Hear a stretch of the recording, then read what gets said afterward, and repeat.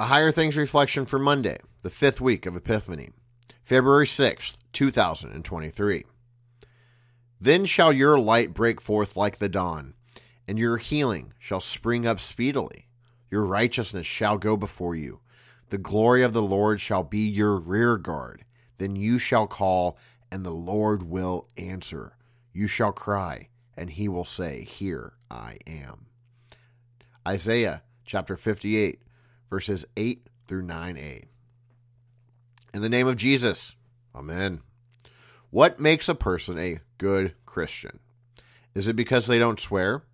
Is it because they don't listen to explicit songs and don't drink alcohol? Is it because they wear a purity ring and refuse to even kiss before marriage? Is it because they volunteer twice a week at the local food pantry? For many people, it's a moral life that defines a good Christian. But this is really all upside down. It's not good morals that make a person a good Christian. The whole idea of a good Christian needs to be rethought. Isaiah was speaking to good Israelites who pouted that God wasn't pleased with their dedication and obedience. What's missing was the more important thing: faith in the God who redeems poor, miserable sinners. As soon as we look for any good in us, we will be deceived into thinking we're really something.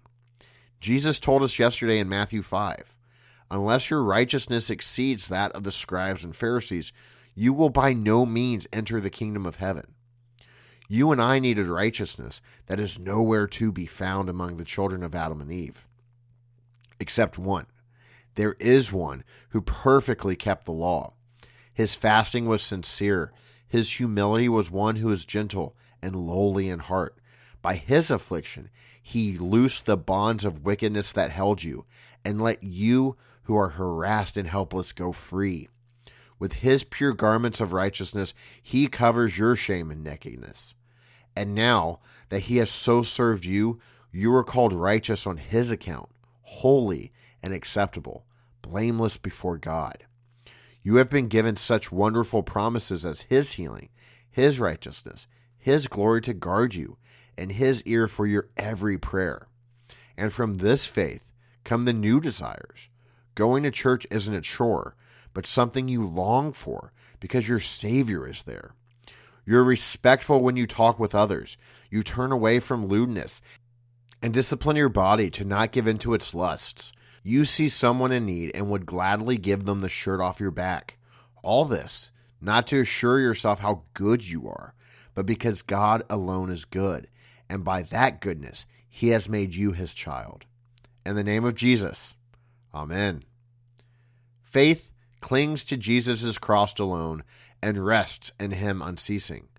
And by its fruits, true faith is known, with love and hope increasing.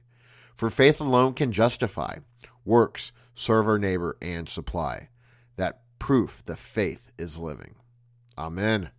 LSB 555, verse 9.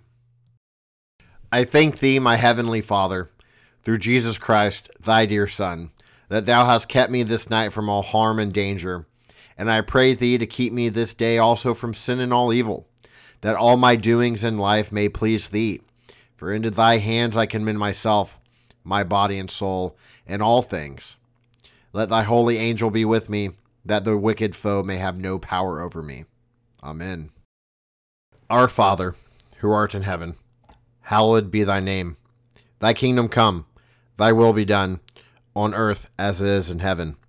Give us this day our daily bread, and forgive us our trespasses, as we forgive those who trespass against us.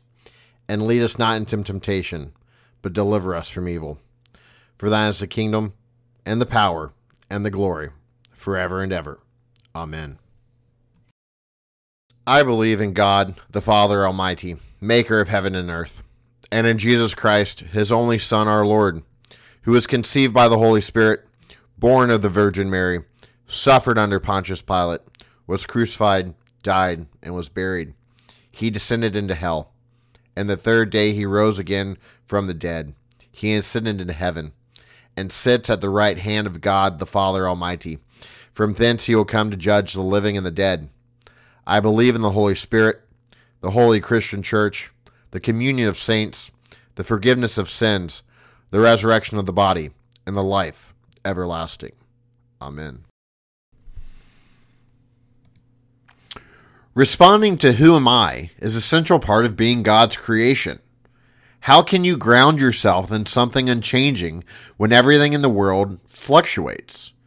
Embrace your Lutheran identity by holding firm to God's unwavering word. Check out Confessing Jesus, the Heart of Being a Lutheran, written by a Higher Things alum, Molly Lackey. Now available from Concordia Publishing House.